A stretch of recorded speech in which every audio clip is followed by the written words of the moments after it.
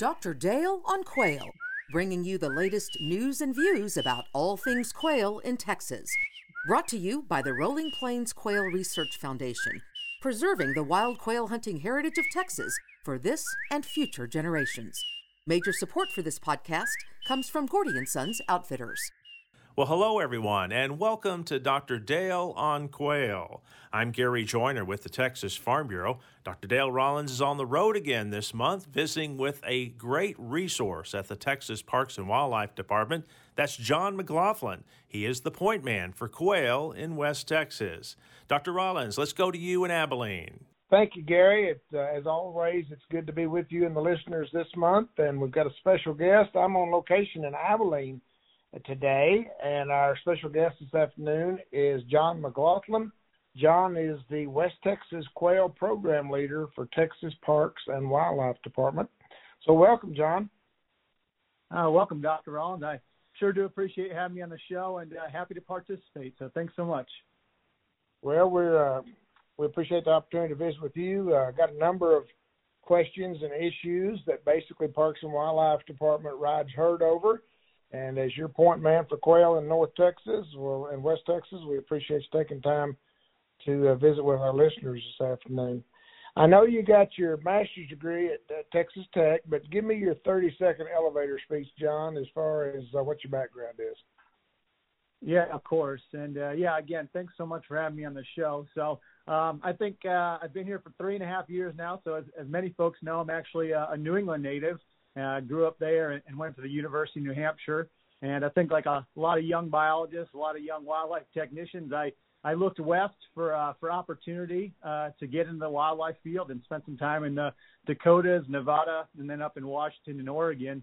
And it was actually during a job in Minnesota working with sharp-tailed grouse that I came across the job announcement to come down to Texas and work at Texas Tech and study quail at the Four Sixes Ranch. And so it was just an opportunity I couldn't pass up.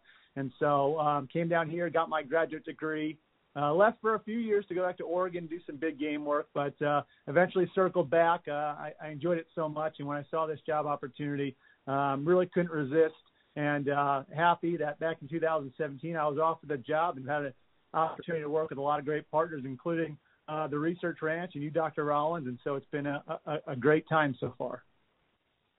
Well, we certainly appreciate you and the fact that we have someone here really representing quail interest in North and West Texas. So I'd like to delve into the politics just a little bit about that. Prior to your appointment here in West Texas, Robert Perez, your colleague down in South Texas, he was a statewide quail program leader.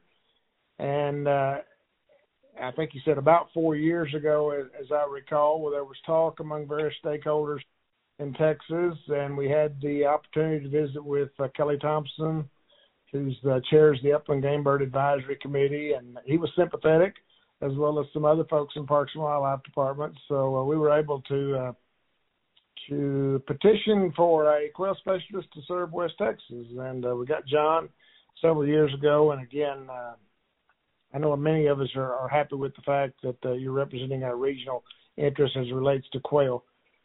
Exactly what do you see, John, as your job responsibilities or your job duties? Are they beyond quail, or is it just quail, or where do we stand on that?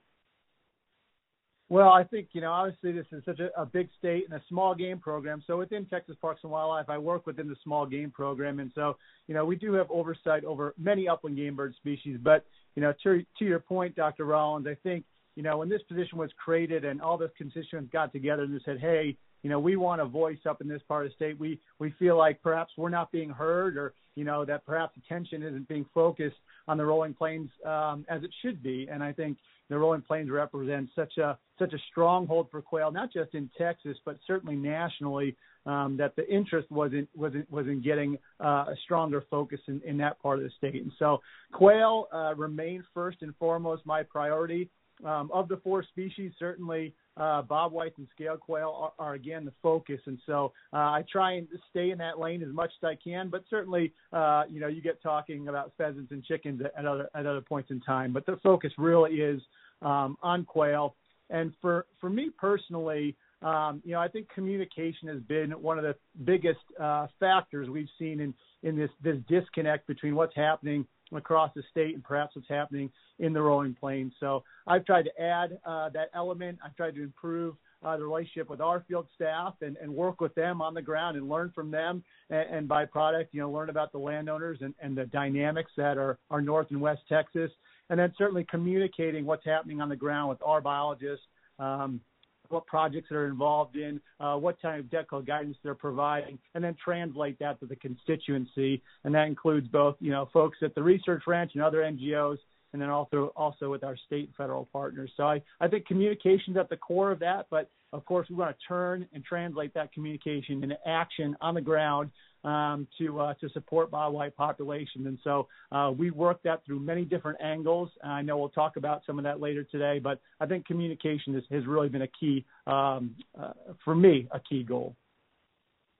Well, we applaud your efforts and wish you the best. And obviously you have within the department, you've got some great quail people, but you got a lot of people that are kind of on the fringe, and they're interested in quail, but other things, primarily deer, take up their time and so forth. So I want you to carry the banner high and hopefully recruit and just make those various individual students of quail. And I've had a number of them over the last 6-7 years in my Quail Masters class, and always enjoy having them. And then you got some key WMAs, for example, the Matador and Gene Howe WMA, and the personnel and staff at those obviously hold a very special place in any public quail hunter's life, because those are two of the few public land opportunities for quail in West Texas. So, again, carry the banner high with those. John, you've been with us about 3.5 years. I believe it was February 2017 when I took you quail hunting out in Howard County to get to know you a little bit. And I want to caution you that sometimes correlation and cause and effect aren't always in a causal relationship. We've all been schooled on that. But, as I think back to about February 2017, the quail numbers in West Texas have basically gone down and down and down since that time. Now, I'm not pointing that at you. Again, just the fact that correlation and cause and effect, we'll be talking about some other factors that can share that same relationship. But I often get reminded that, Rollins, if you were a football coach, you'd be history. So what do you see as the current status of quail in West Texas? And I guess, where do you hope to go here in the next 2 to 5 years relative to some of your efforts with that? Yeah, of course. And so I'll apologize to all the native Texans that they've got a Yankee running their West Texas quail program. But hopefully, I spent a lot of years out west, and I think I'm coming up on 7 here in Texas, all told. So I think I learned a thing or two, but I do apologize. Certainly, since the big boom in 2016, we've really we tapered off the following year, and then we've been in this, perpetual lull cycle for a few years. And, I was thinking back to conversations you and I have had in the past, and thinking about conversations I've had with other private landowners. And I think what we've talked about consistently is that you don't need all the stars to align for bobwhites to increase their populations, but you need enough stars to align for conditions to be right, for them to take hold, have a productive nesting season, and then to carry that over the following year and hopefully have another nesting season. So I think it was maybe 2018 that we had, really high quality, I think, rains and moisture coming out of the winter. And then we got into summer and it just got hot, real hot, 100-degree days, drought-like conditions. And I believe it was the following year that we really didn't have great winter moisture, got hot in the summer, and then we finally got some late season rain in August and September. If folks remember, I think it was a couple of years ago, but we had some heavy rains and the temperatures got really cold. And so when we actually had broods on the ground later in the year, we were concerned about those. So we want to see a bit more consistent, persistent precipitation, annually. And then importantly, as we all know, it doesn't take, just a single year of good production. We really need 2 to 3 years of high quality production to improve rangeland health, and as a byproduct, the health of quail habitat, and furthermore for nesting success. And so I think we just haven't gotten that combination of conditions obviously, we've seen habitat degraded across the state during these ephemeral droughts that we've been having. And so the range condition just hasn't been as good as we'd like it to really see populations accelerate here in the short term. Certainly, looking long term, I would just encourage any private landowner or anyone out there who is involved in property, whether you lease it or share it with a family member, that we just need to continue to think about what I would say is priming the pump, so that when those conditions do arise, and they will come, the conditions will come, that we can prime the pump, that we can take advantage when conditions improve. So I would advise anyone out there to spend this time really shoring up your property, looking at your grazing plan if you're running cattle. If you've got property that maybe has some prickly pear encroachment, look at attacking those areas of weakness during this year, or potentially treating cedar, mesquite encroachment. And so I just think that we can do things in the short term to prime that pump and prepare us. And also, of course, if you are still hunting in these down years, I think we would all just express caution and, maybe consider ceasing hunting or limiting that to only 5 to 10% of your population. Those are numbers that have been researched quite a bit. And so we would just, say prime the pump, exhibit caution with hunting, and that'll help you, manage your expectations for when conditions do arise. Well, that's a good strategy. I tell you, sometimes I'll use the Rolling Plains Quail Research Ranch as an example. When I go up there over the last year, I typically I wag my head saying, we don't have any grazing. But as I drive around, the habitat just looks what I'll call blasé. We're not seeing good growth on our silver blue stem, which is our major nesting grass. And when I thumb through pictures from 2007 and 8, and I think, oh my gosh, look how much grass we had. So that grass just melts away, and as the grass melts away, the prickly pear becomes more and more evident, and some people would say problematic. I don't know if I'd say that or not. I think of prickly pear as drought insurance for nesting cover, but tough times ahead for quail, and just our recent research from March, April, and May suggests that we're having some pretty steady losses of our birds, mostly to predators, of course. And I think our breeding abundance, our breeding capital may be quite low this year. So point being, there's going to be a lot of anxious ears, I'm sure mine and yours included, during May to get out there and just try to assess what our breeding capital may be on some sites.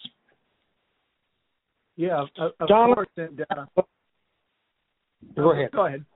I was just going to say, and the other thing about priming that pump is, when we do think about caring for that habitat, the two things that we know are most important for quail are, and really their habitat is retaining that moisture and then dissipating heat across the landscape. So to your point, when we don't have those grasses or those forb communities, we lose moisture and it's hotter on the landscape, which makes it more difficult for quail. So, those are just things to keep in mind as you're walking on your ranch, where are these weak areas, these weak points that we can address in the short term, again, to try and secure long-term success. I want us to get on Google Earth, if you will, and I want to start off kind of at what I'll call the ranch level, and then I want to zoom out to the landscape or to the region level and talk about some of the factors that are impacting quail and get your perspective on them. The first one being habitat fragmentation. And anytime I hear the word fragmentation, I think of a grenade. And when the pin is pulled and the explosive goes off, there's a lot of things get damaged. Fragmentation works in some fairly nefarious ways as it relates to quail habitat. And I'm sure you've already run across people that said, nothing's changed, but I don't have quail. I used to go out with my 410 and hunt the fence lines behind the house, and nothing's changed. Well, how do you answer that question when a landowner tells you nothing's changed on my place? Yeah, well, it's something we hear a lot, and this isn't restricted to Texas. I heard this out west. I heard this in the Midwest as well, that nothing has changed. And so my first thought is to take them at their word that, that they have been a good steward and that their property, perhaps may be in excellent condition. But to your point, there's this thing that's happening around our private landowners, this fragmentation, this addition of roads, this breaking up of larger ranches that were perhaps into smaller properties, or perhaps subdivisions encroaching on your property if you're closer to some of these metro areas. And so sometimes, you can be doing all the right things, but, over time, slowly your property within a given ecoregion can become an island. And so when your property becomes an island, in a sense, your population is more susceptible to certain, conditions that are beyond your control. So, for example, if you have an island, you may be more susceptible to a severe winter weather event. And if you lose those quail during, say, that winter weather event, and the properties around you aren't supporting quail, suddenly there's no quail immigrating and emigrating out of your property or coming in and going and having that normal flow that a population would have. And so suddenly, slowly, over time, the population on your property can be degraded without there being a significant degradation of the habitat on your property. So that's my default is to believe them. But what we also see is that there has been a degradation of habitat on properties over time that sometimes is imperceptible to an individual landowner. And it's not that they don't care. It's not that their family doesn't care. It's not that they haven't done the things to take care of their property.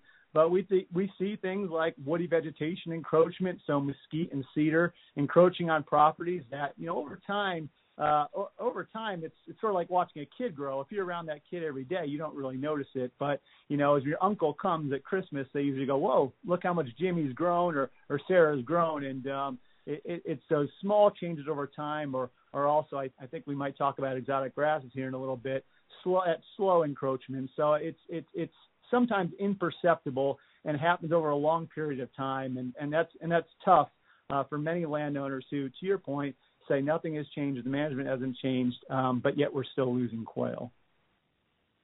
And all the time I remind people that you say nothing's changed, but let's look at the last 50 years and what's happened to the number of farm ponds on your property. Oh gosh, yeah, we've got lots of farm ponds. Or when you're flying in an airplane at 20,000 feet or so, and the sun is low in the sky, it just looks like diamonds reflecting back from the water in a normal year, and that's changed the landscape a lot. And we could talk about that relative to things like raccoons, if you will, and that's another thing. That's a biotic thing that's changed a lot over the last 40 years, is the presence and number of raccoons across the landscape. So there's a lot of things, but I guess one of the things I'd like to encourage people to do is, okay, so nothing's changed on your property, but again, zoom out. If you're on Google Earth, zoom out and get up there about 30,000 feet and look what's happened to you. And you'll really be able to see that aspect of fragmentation, really regardless of where you're at in the state, more so along I-35 and a little bit less so out in the Trans-Pecos and the Permian Basin. But then you think about all the oil infrastructure that's happened over the last 15 years out in the Permian Basin. Habitat fragmentation is real, and I don't know how we're going to combat it, but it's a big issue. You mentioned exotic grasses there, John, and certainly if we were talking to our colleagues in South Texas, that'd probably be number one on their list of things that has changed over the last 50 years, and that poses, in their minds, one of the greatest threats to Bob White conservation in South Texas. We don't have the degree of exotic grasses like places like Hebbronville does, but we've got our fair share. And when we talk about some of those, Bermuda grass, weeping love grass, old world blue stems, I'm going to convene a group later this month out in the Midland area to talk about Lehman love grass, which is a major exotic grass out there. But let me pose the question to you, John. If you've got a rancher and he's got 400 acres and 350 of it's in some kind of tame pasture, improved pasture, what are some options that you might encourage him to do to think about quail? Or maybe let's set the scenario like this. Dad had that much improved pasture. Now Dad's gone and Junior's taken over, and quail are probably more on his radar than perhaps they were for the father. So what are some things you can recommend to him in that situation? Yeah, well, and that's something we've seen, time and time again. Historically, pastures planted some of these exotics, and originally, as many of us know, that was seen as a way to increase forage production on our property to provide drought insurance, and so those folks thought that they were doing things to improve their operations, and weren't necessarily thinking about the impacts of the landscape or potentially outside of their property. And so you mentioned some of them, Old World Bluestem and certainly buffalo grass and others up here that can be a real challenge. And what I would say is that every property is unique. And so I would encourage folks to reach out to their local TPWD biologist, to their local AgriLife Extension biologist, to their local Quail Forever biologist, whomever it might be, and to have them come out and take a site visit, because really every property is unique and individual. It's going to take a unique and individual approach. And so for those folks who might have, 350 acres of a 400-acre property that are covered up in these grasses, we need to understand what the grass is. And for some of these, we have established, regimes using herbicide, prescribed fire, in some cases mowing, repetitively over multiple years to try and slowly change the composition of that grasses through time. So what I would say to people is it's not going to happen overnight. It's not going to happen, 2022, you're not going to have, this native grass, but, starting with that communication chain, having someone out to your property, potentially looking at the cost share opportunities that might be available to you through U.S. Department of Agriculture and the Natural Resources Conservation Service. So I think information is the most powerful tool when you're starting a property that, mom and dad gave you that you want to convert. And so I would just encourage you to reach out and communicate. And I think those folks who are on the ground who have those site visits, they will get more out of those 2 or 3 hours than they could ever get, scrolling through Google or doing anything like that. And I think our biologists and many other partner biologists across the state are more than willing to come out and excited to talk to you about converting. And I would just say that actually the U.S. Senate just passed a resolution on March 26th, to make April 2021 Native Plant Month. And so I think there's a growing recognition of the importance of native plants. And so we would just encourage you to reach out and get that process started with any of the partners. I always try to emphasize plant identification. 2 of my basic ground rules are know your plants and know how to manipulate them. So if now would be a good time to get Ricky Lennox's field guide out there and begin to learn those plants. And if you can learn 50 plants, you'll be the most botanically literate person in your circles, I suspect. So that's your homework assignment. John, we're about halfway allotment, so I'm going to speed us up just a little bit. We could talk about overgrazing, which is certainly a common ill, and it seems like especially this year, but we're just waiting on that 2-inch rain. And again, some timely deferments once the rains come back, and hopefully over the next 2 years bring our grass crop back.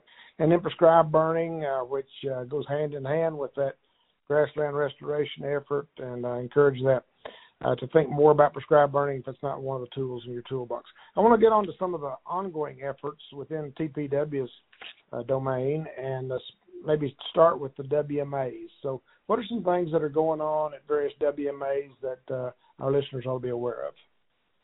Yeah, absolutely, and I really appreciate you asking about those. As you mentioned, some of those iconic ones before, the Matador Gene Howe. Then we think about the Gussingling, perhaps in East Texas, Chaparral down in South Texas, and the Black Gap out west. So we have a great network of WMAs. I mean, their primary purpose is to provide recreational opportunity, but then of course to serve as demonstration sites. So they're representative of the ecoregions that they're in, and our goal is to do management, do surveys, do research out on those properties that can be translated onto private properties. And I know that the Rolling Plains Quail Research Ranch and Foundation have been involved in various research, including work on the Matador with scaled quail and translocation and other things. And so, right now, I think one of the exciting things that we've been working on is really trying to pour additional partner dollars, so state dollars, federal dollars, and NGO dollars into those properties to manage them. And so we've been able to use partner dollars, match those with federal dollars, and do a great amount of woody vegetation removal. We talked before about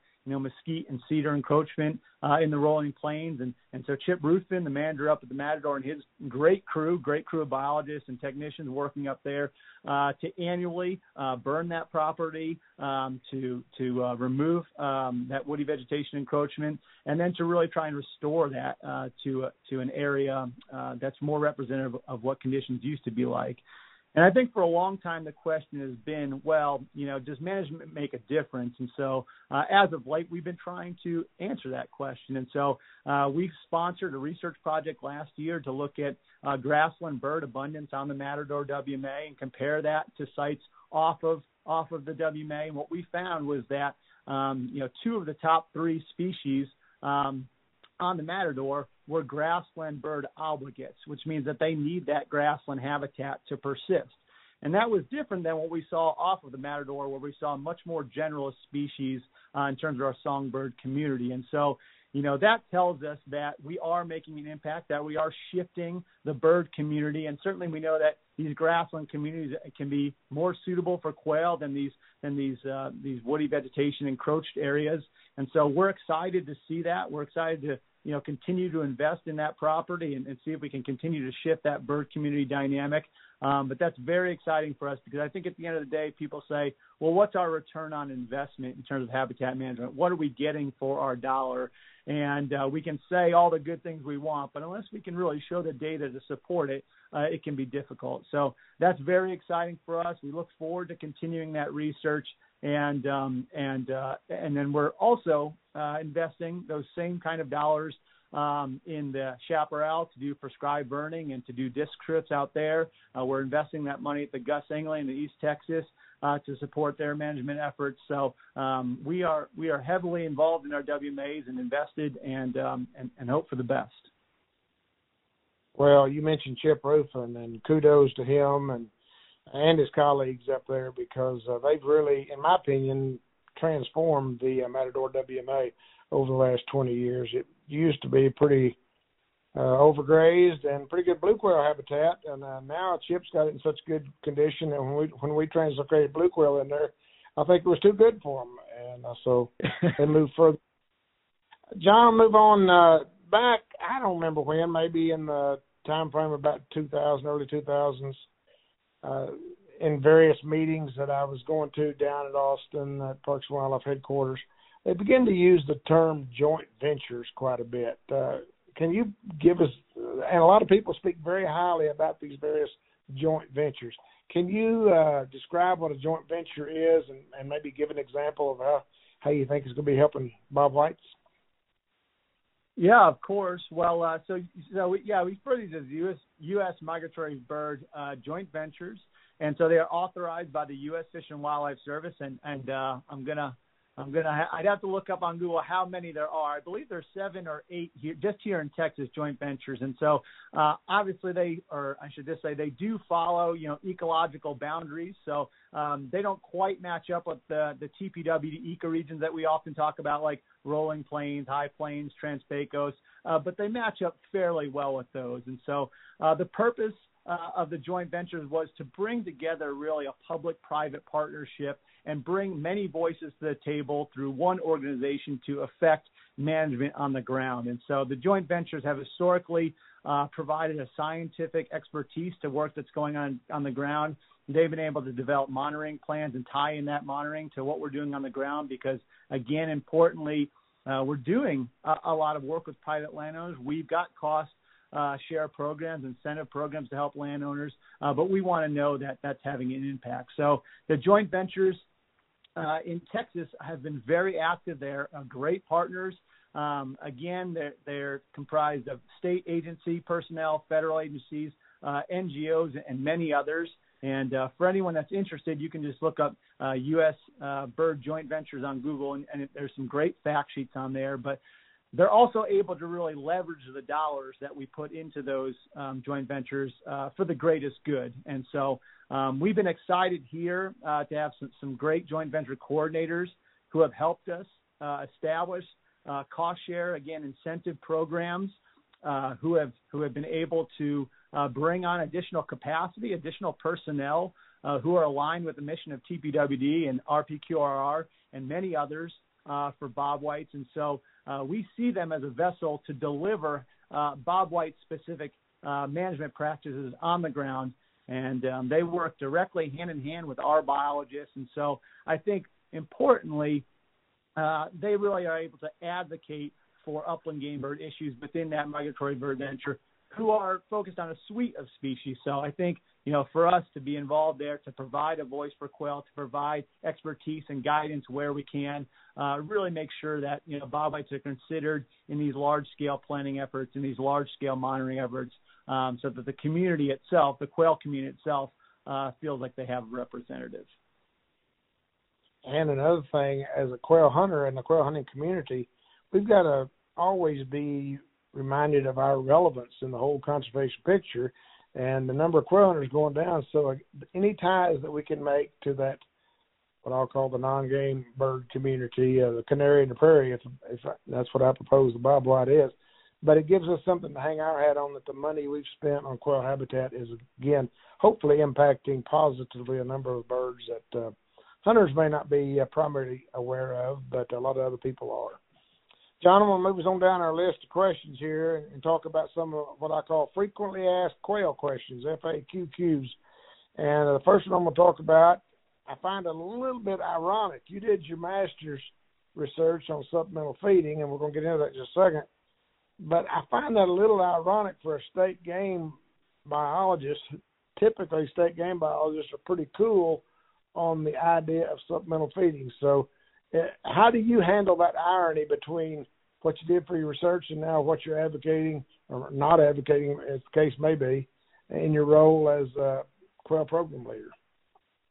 Yeah, of course. Well, actually, the supplemental feeding was actually, one of the interesting things when I saw that job announcement, because before I came to Texas Tech, I had spent very little time in Texas, but there was a perception that Texans love to feed wildlife, and so which, of course, I think there's many states that don't encourage that and don't like that, but certainly Texas marches to the beat of its own drum, and so I was interested in that aspect and learning about that management practice. And so when I came down here, I tried to have an open mind, and I really didn't know much about the types of feeding programs that existed. And so I think for me, I always want to be guided by the data, by the science, by what I see and hear with my own eyes. And really, I think in my research at the 4.6s, we did see that supplemental feeding, and we did broadcast feeding. So, there's within the feeding community, there's some debate about what we call supplemental feeding, but we were broadcast feeding, so using a spreader to spread milo across the property. And, a big winter storm hit in my first field season there. And what we saw is that birds that were receiving supplemental feed survived at a higher rate than those birds that were not receiving supplemental feed. And so, based on my experience on the ground, tracking birds, and seeing that improvement in survival, that really showed me that perhaps there is some value here. I only temper my opinion on it now, which is to say that was, a single study site in the Rolling Plains, and that I don't know if that's translatable to the rest of the counties across the state, but I think it provided the basis for other researchers and other investigators to work off of, to build off of, and potentially see if that style of feeding, that broadcast feeding, can have an impact on quail populations. Certainly, we have seen quail biologists and enthusiasts in the southeastern United States, Georgia, Alabama, other places, feeding more than some folks over here, and they've seen positive results over there. So I don't think it's an open and shut case for supplemental feeding. I just think we need to really ask ourselves, what are these data telling us? Are they translatable to other ranches and counties? And if we don't feel like we've gotten there yet, then where can we expand this research into new areas? So, you have to walk a fine line, but I do see value there. And, if you have the time, energy, and will to feed, and you want to do it, then, I wouldn't stand in your way. I totally agree. And boy, what a study period we missed this past Valentine's Day when we had the snowpocalypse across most of West Texas. And it would have been great to have that study going again this year, just to maybe drive home some of those findings. But at least at the research ranch, we don't think we lost birds from starvation during the storm itself in the acute sense. But the next 3 weeks, we had quite a death loss of our birds at various sites. And we think it could have been caused by stress caused by those cold temperatures, lack of food during that time. Let's move on to another very popular effort, albeit debatable, and that's predator management. John, where do you stand on that? Yeah, well, certainly, predator control, predator management, however you want to, describe it. I think, that's been another practice that's been around for a long time.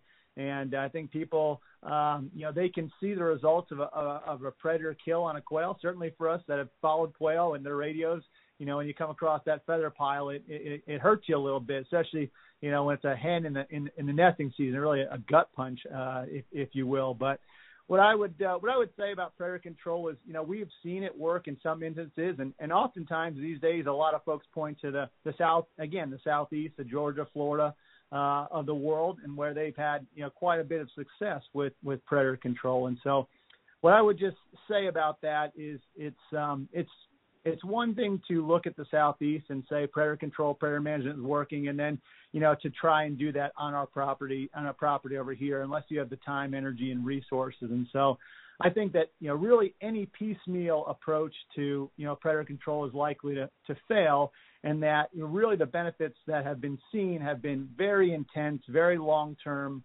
multi-landowner, regional trapping efforts that have occurred at high cost to the landowners. And so I'm not saying that it can't work, and I think we're certainly open to more research on the topic, but it is you got to be committed to it if you really want it to work. And I would just say that you used an interesting term, which I think is gaining popularity, which is this idea of predator management versus predator control.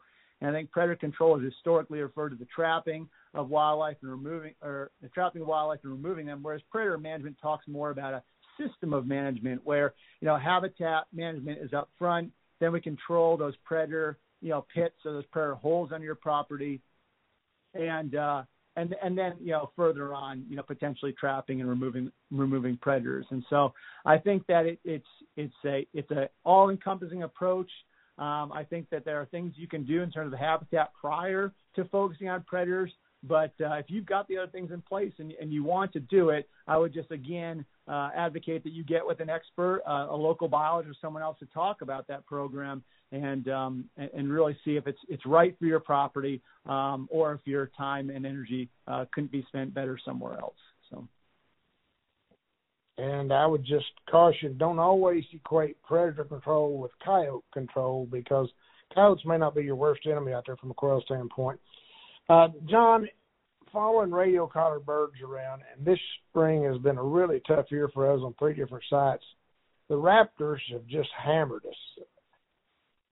I know they're protected. What do you recommend when somebody's saying the hawks are really taking us out here? What can we do about predation on quail from raptors? Yeah, it's certainly a tough topic, and raptors have been, I think, one of the largest wildlife success stories really in the country. Through the Migratory Bird Treaty Act, and then I think, as you've talked about, the removal of some of those pesticides, herbicides on the landscape. And so we have seen numbers increase over time. I think, as you mentioned, there's not going to be a point where I think we open up a raptor season anytime soon. So I think the most important thing you can do is to improve the habitat on your property, to give quail as many hiding spots, as many covers, areas and shelters as you possibly can. And then, perhaps if there are some old telephone poles on your property, and we see this a lot around old stock tanks and old windmills, sometimes there's some old poles that run out there, you can think about, potentially removing those to remove predator perches and other things. And so I think it's a combination of improving the habitat for quail and trying to remove those attraction sources for raptors. And certainly some of those raptors are always going to be around. We're always going to see harriers and others, patrolling the landscape. So we just want to make it as difficult as we can for them to see a quail when they're hovering above the landscape. So, when you're driving around, I think you've talked about, looking at the world through a quail's eyes at that, 6-inch level. Well, I think we can do the same for a quail and think about, if you're flying 50 to 100 feet up, what does the landscape look like? And again, maybe identifying by using Google Earth or other tools the areas of weakness on your property where cover perhaps is lacking and where we might need to make some improvements.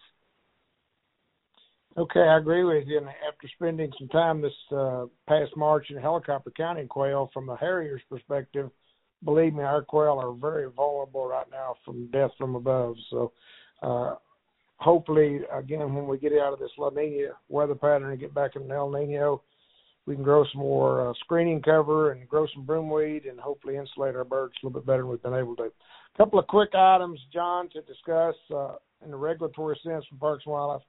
The Triple T permit. What is it, and where do we stand with it as being able to use it in a quail conservation sense? Of course. So I think anyone who works with deer in Texas, owns private property, they're probably familiar with what we refer to as the trap, transport, and transplant permits, or the Triple T, as we colloquially call them. So there's been a lot of interest, national interest and regional interest, in translocating quail over the past few years as a population restoration tool. I know many partners are working on research projects, including the Research Ranch. I believe you guys have 2 research projects going on. And if you're not following the Research Ranch on Facebook, I'll give them a little plug. They have some great content on there with the pictures and the maps of birds moving around. But the Triple T permit is a state permitting program that would allow a private landowner to potentially move quail from one property in Texas to their property to potentially restore a population that has disappeared for whatever reason. And so a few years ago, we were approached about potentially starting this permit up for quail. Technically, it's been available for, I think, I want to say 15 or 20 years, but we've never actually issued a permit just because the science has not supported translocation. But as research begins to show increasingly that translocation perhaps can be successful in the right settings, under the right conditions, with the right preparation, there's been an inquiry. So right now, we had a series of what we call Triple T regional meetings with Texas Parks and Wildlife staff. So we went to all 4 of our administrative regions. We had over 50 Texas Parks and Wildlife biologists come to those meetings and provide input on the permit. And based on those meetings, we formed what we called an ad hoc Triple T committee to assess the specific steps within the permitting process. And so that's ongoing. We had our first meeting in February. And again, that's TPWD employees. And so we're continuing to work towards developing a plan. And I think that we could potentially have an application process in place by the fall of 2022, so maybe 18 months from now. But that'll depend a lot on how this year goes with this ad hoc committee. But we continue to make steps, continue to make strides, and continue to get feedback from them, as well as constituents like yourself and others. Well, John, as we come to the end of our time, I realized that my agenda was too busy for the allotted time. So I'm going to cut back on the Upland Game Bird Advisory Committee. I'll have to schedule an interview with Kelly Thompson more to talk about that. But when you think about, again, our quail numbers are very low. Harvest can be an issue during those times of low abundance. And a lot of people want to look at Parks and Wildlife to do 2 things for them. They want to they want to lower the bag limit, or they want to reduce the season length. So to kind of bring our discussion to a close, how do you answer those 2 concerns from the hunting community as you get those? Yeah, absolutely. And that's not, again, not a conversation that's restricted to Texas. We hear that conversation in upland game bird regulations across the country. And so the primary purpose of the Parks and Wildlife regulations, the 15 bird bag limit and the season, which runs end of October to the end of February, roughly, that's designed to provide the greatest flexibility and opportunity for individual landowners across the state. And so it is our belief, and we believe we've supported this with some research that we've done, that statewide quail populations are not being impacted as it stands today by harvest across the season. And so importantly, there are some ranches where management is high quality, where they are conservative with their hunting practices, and they're able to hunt birds year in and year out. And so we want to provide the flexibility to those landowners to harvest birds and to set their own harvest regulations within their properties, provide them with the most opportunity. Certainly there are other parts of the state where that may not be applicable, but you mentioned Robert Perez, our Upland Game Bird Program leader, before. He collaborated with some researchers, I guess it was quite over a decade ago now, but they did some research and found that, in years of low abundance, what we find is that quail hunters tend to not go out as often, and if they do go out, they tend to harvest fewer birds. And so we really think there's a natural mechanism regulating harvest in terms of the number of birds on the landscape. But certainly we do understand that concern, and there is the opportunity for folks to over-harvest at a local scale, and we would encourage you not to do that. There's some great guides out there to managing harvest on your property, whether that be your property or your lease. But we would just, again, echo that we don't think that harvest is driving the statewide population. That relates back to habitat management practices, fragmentation, invasive grasses, and the other things that we've discussed here today. So. Well, John, is there anything else that you'd like to share with our listeners before we wrap up this session? No, I just, again, want to thank you so much for having me, Dr. Rollins. And, I think for anyone listening out there, I think the Rolling Plains Quail Research Ranch is a great avenue to get your information, and we have many, many other partners out there. A few I didn't mention, we talked about grazing. I think of the Texas Grazing Lands Coalition and others out there who can come to your property, provide you with guidance, and get you started on a path towards managing quail on your property. So all you got to do is pick up the phone to reach out to any of our organizations, and we're very excited to talk about conservation and more excited to talk about quail, and we'd be excited to talk to you. So. Well, again, John, I thank you for taking time to be with us and bring our listeners up to date on what Parks and Wildlife is doing and where they're going, and certainly we hope to be going hand in hand with them as we watch for the return of the bobwhite. All we were asking for is 2015-16 levels, and we'll all be happy. Yes, Gary, sir. I'm going to turn it back to you in the studio. I would encourage our listeners, though, to get out early mornings this month and be doing some whistle counts. There's instructions on our website, quailresearch.org, on how to conduct those. It's not rocket science. And be sure and, if you will, share those results with me at our on our Facebook page, because interested listeners want to know. And with that, Gary, we'll turn it back to you and look forward to visiting with you next month. Thank you. Well, thank you, Dr. Dale, and special thanks to our guest, John McLaughlin, for joining us this month. We appreciate the good information and your passion for quail. If you would like more information about whistle counts and all the other great information from the Rolling Plains Quail Research Foundation, go to the website of quailresearch.org. There you'll find all the information you need, including past podcasts of Dr. Dale on quail. I'm Gary Joyner with the Texas Farm Bureau, thanking you for being with us this month. Until next time. Support from Gordy & Sons Outfitters makes Dr. Dale on Quail possible. Gordy & Sons, the finest hunting and fly fishing shop to be found. Find out more at gordyandsons.com.